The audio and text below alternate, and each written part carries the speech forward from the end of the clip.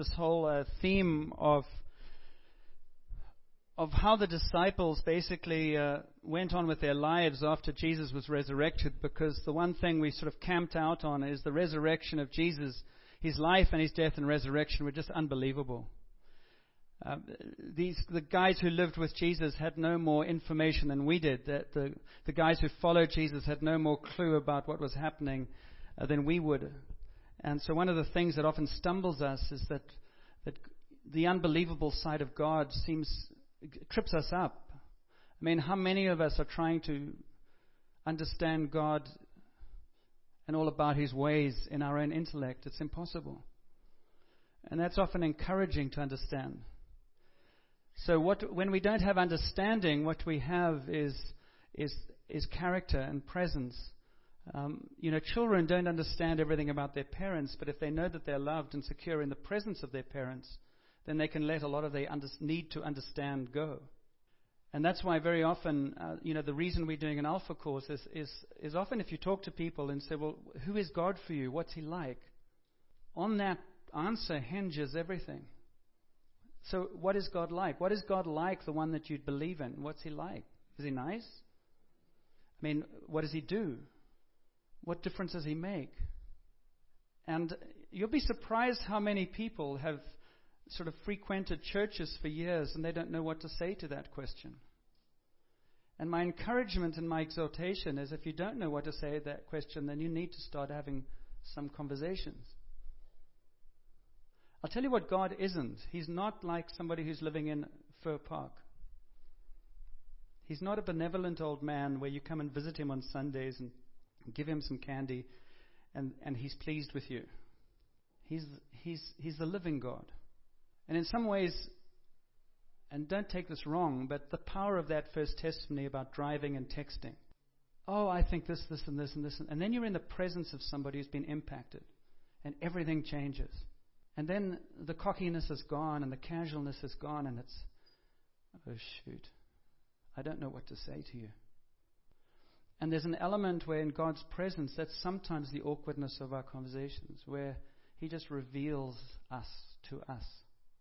And all He's trying to do, and you notice that woman sat there with those guys. She didn't try and let them off the hook. They sat there. And she said, it's difficult for me as well as for you. And for God, that's true as well. See, God wants to captivate your heart and my heart. Because it's when your heart is captured that everything else changes. Then what you do changes, and why you do things change, and how you feel about other people change. And that's a lifelong process. And if we look at what's happening in this section we're looking at today, you'll see this tension that's existing.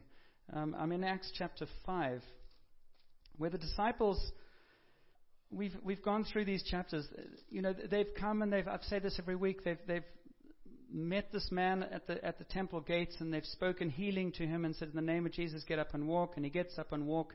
And you would think everybody would celebrate, but all hell literally broke loose. Jealousy came out, attitudes came out, because these disciples healed people in the name of Jesus, in the name of God. And the man was standing, leaping and praising God next to him. And the religious leaders were going, who do you think you are?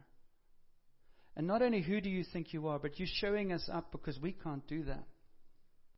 And you have this tension, and this tension is always the kingdom of this earth and the kingdom of heaven. And the kingdom of heaven is where the presence and power of God are worked out. But it is not intuitive to us. And I guarantee you, every single one of us, there's parts of who God is that we just rise up and resist. We don't even know we're resisting. We'd say, oh, but if I knew it was God, I wouldn't. And He said, yes, you would. Because there's something about God that causes us to want to... There's something about God that demands complete obedience and complete surrender, and that's what we spend our lives having to learn. And so these disciples got arrested, and an angel came and set them free from jail. That's pretty supernatural. Now, God doesn't always do that. In fact, I don't think that's the norm. God doesn't send angels to rescue people every day. I know there's some people say, oh, yes, you do. And I don't think that's true. Because I think all those disciples who were set free from the prison, they all got killed in the end. They all got persecuted. An angel didn't rescue them every time, because God actually says, I want you to shine for me in the context of where you are. When Paul was in prison with Silas later on in Acts, an angel didn't rescue them so much as an earthquake came, and they were meant to be set free, but they stayed where they were because the jailer could be rescued, saved by Jesus. Because most people would have said, this is a sign from God, I can be free. And Paul said, no, this is God so that the jailer can be free. It's a weird thing. The prisoner set the jailer free. That's the kingdom of heaven. But we are so wrapped up in ourselves that everything about God is always about how He's going to make my life happy and convenient. That's about how we measure things. And God's so far from that. He said, I've called you to be a servant. I've called you to live for others. And that's when actually we become free, when we start looking beyond ourselves. So, where are we going to go today? I'm actually going to show you another video today because I thought you could get a change from my voice. Just the one thing before I show it to you is what you have is these people. You have Peter and the disciples on one side, and you have the religious leaders on the other side. The religious leaders basically live in their heads. And they've got all the kind of biblical training and everything else. And then you have these disciples who are healing people and living it. And these are two power structures in the same place at the same time in the same courtyard with totally different perspectives on life and on God.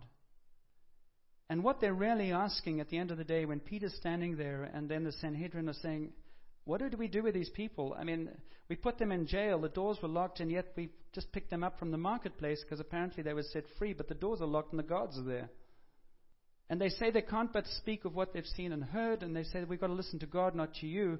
And you have these educated people scratching their heads saying, what are we to do? And what they're really saying is, who is God and what's He saying?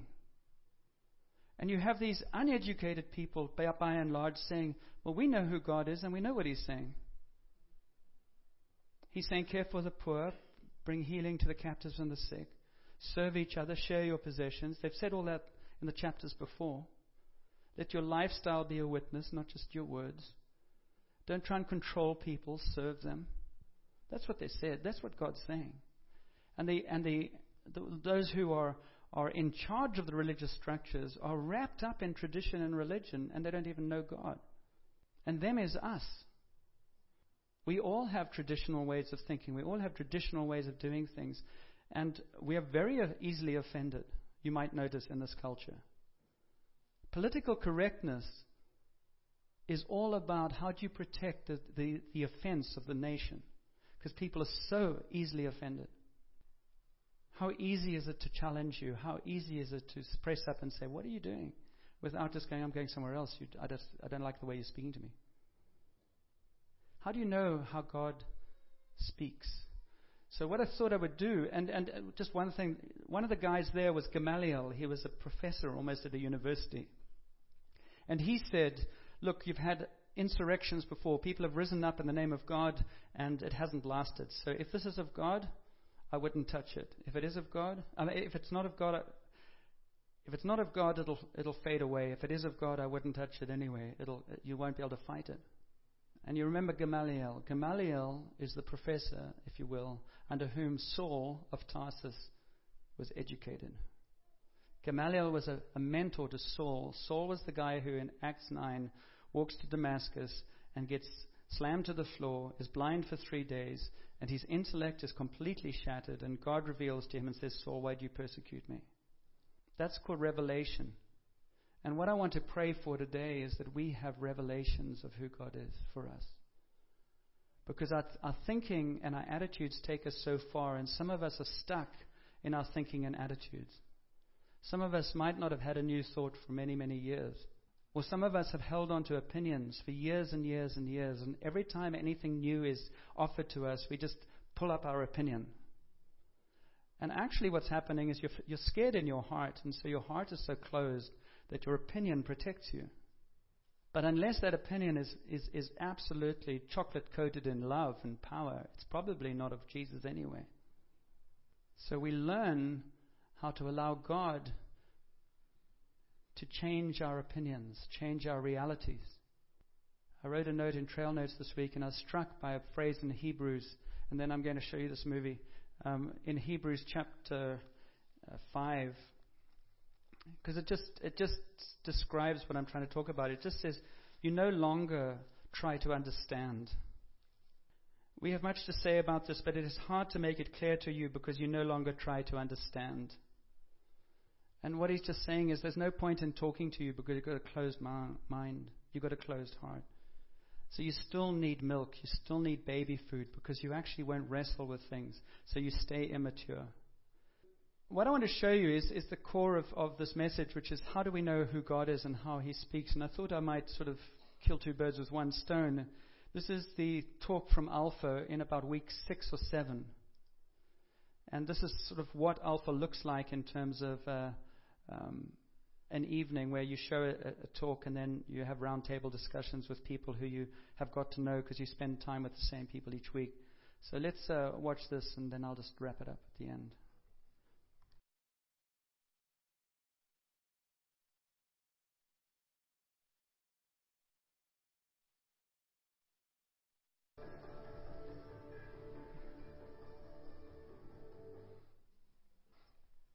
I love the presentations. I think sometimes in our culture, can we turn the lights back on, please? Sometimes in our culture and in some of the things we do in the Christian world, we get so supernatural in a weird way that we lose touch with the pragmatic type balance of what I think they present, which is God is less complicated than we are, and the way we actually learn with Him is just to be sensible with who we are and where we are. And so reading the scriptures, looking at our circumstances, taking wise counsel from people are all ways in which He speaks. But the thing that it all hinges on is whether we're willing to participate in that.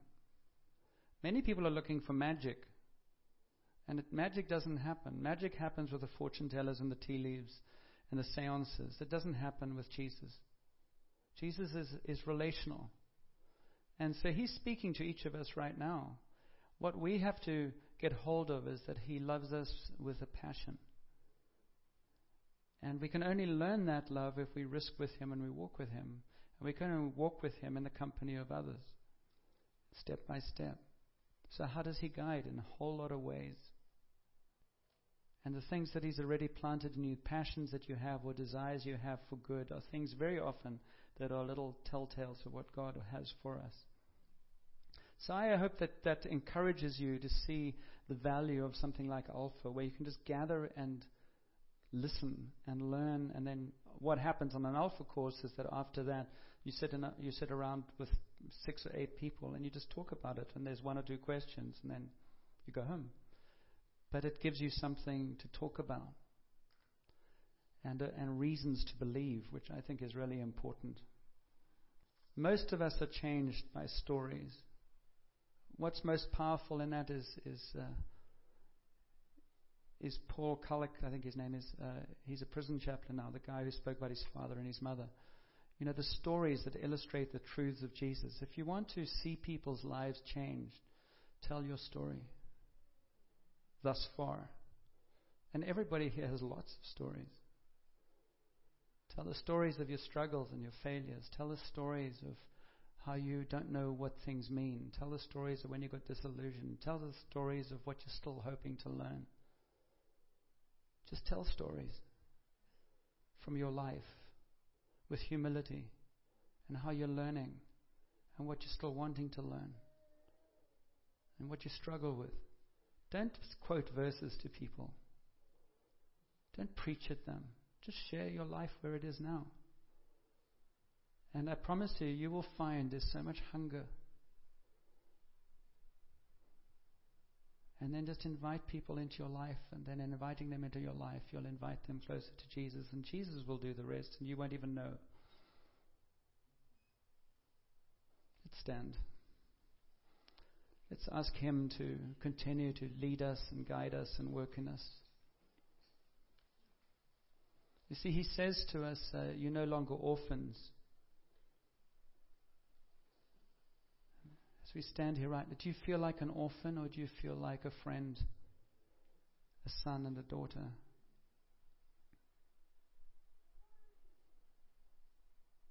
So Jesus, if anybody feels like an orphan right now, I just want to ask you to come close to them.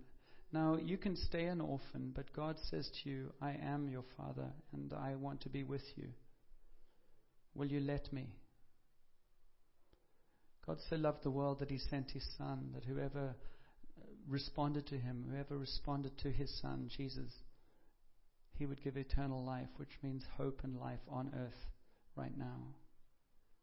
And I would be surprised if there's not 1 or 2 or 5 or 10 people here who don't even know who Jesus is. You've heard about Him, and you don't really know enough about Him, but something in what's been said today has caused you to go, I wouldn't mind knowing that. And you can ask Him right now. You can just say, Jesus, I don't really know you, and I know that my life has not amounted to much, and I ask you to forgive you for my own walk that has been independent and defiant. And I just thank you that you died on the cross for me. And I ask you to come into my heart right now. And I ask you to be a friend to me like I've never had. And I don't even understand these words that I'm asking. But I ask that you make them real. Just as Paul said, if you were real up there, will you meet me down here? And you can do that. God's very good at backfilling. You were conceived and born and you didn't have a clue what was going on. The same can happen spiritually. So Jesus, if anybody's asking you to be real for them, I just ask blessing over that right now in your name.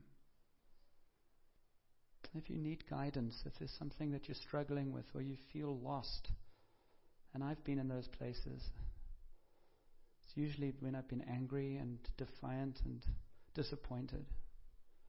And my testimony is God can take everything I've thrown at Him, and He doesn't throw me out even though I deserve it. He just says, when you're finished, we'll talk again. But if you need guidance today, if you need just know God's purpose for your life, maybe you've lost your way, maybe you don't really know, tell Him about that. And Father, I pray that in these next days and weeks you will bring revelation of your presence to each person here. That you have a purpose and a plan that's not a preordained purpose and plan that means it's fatalism.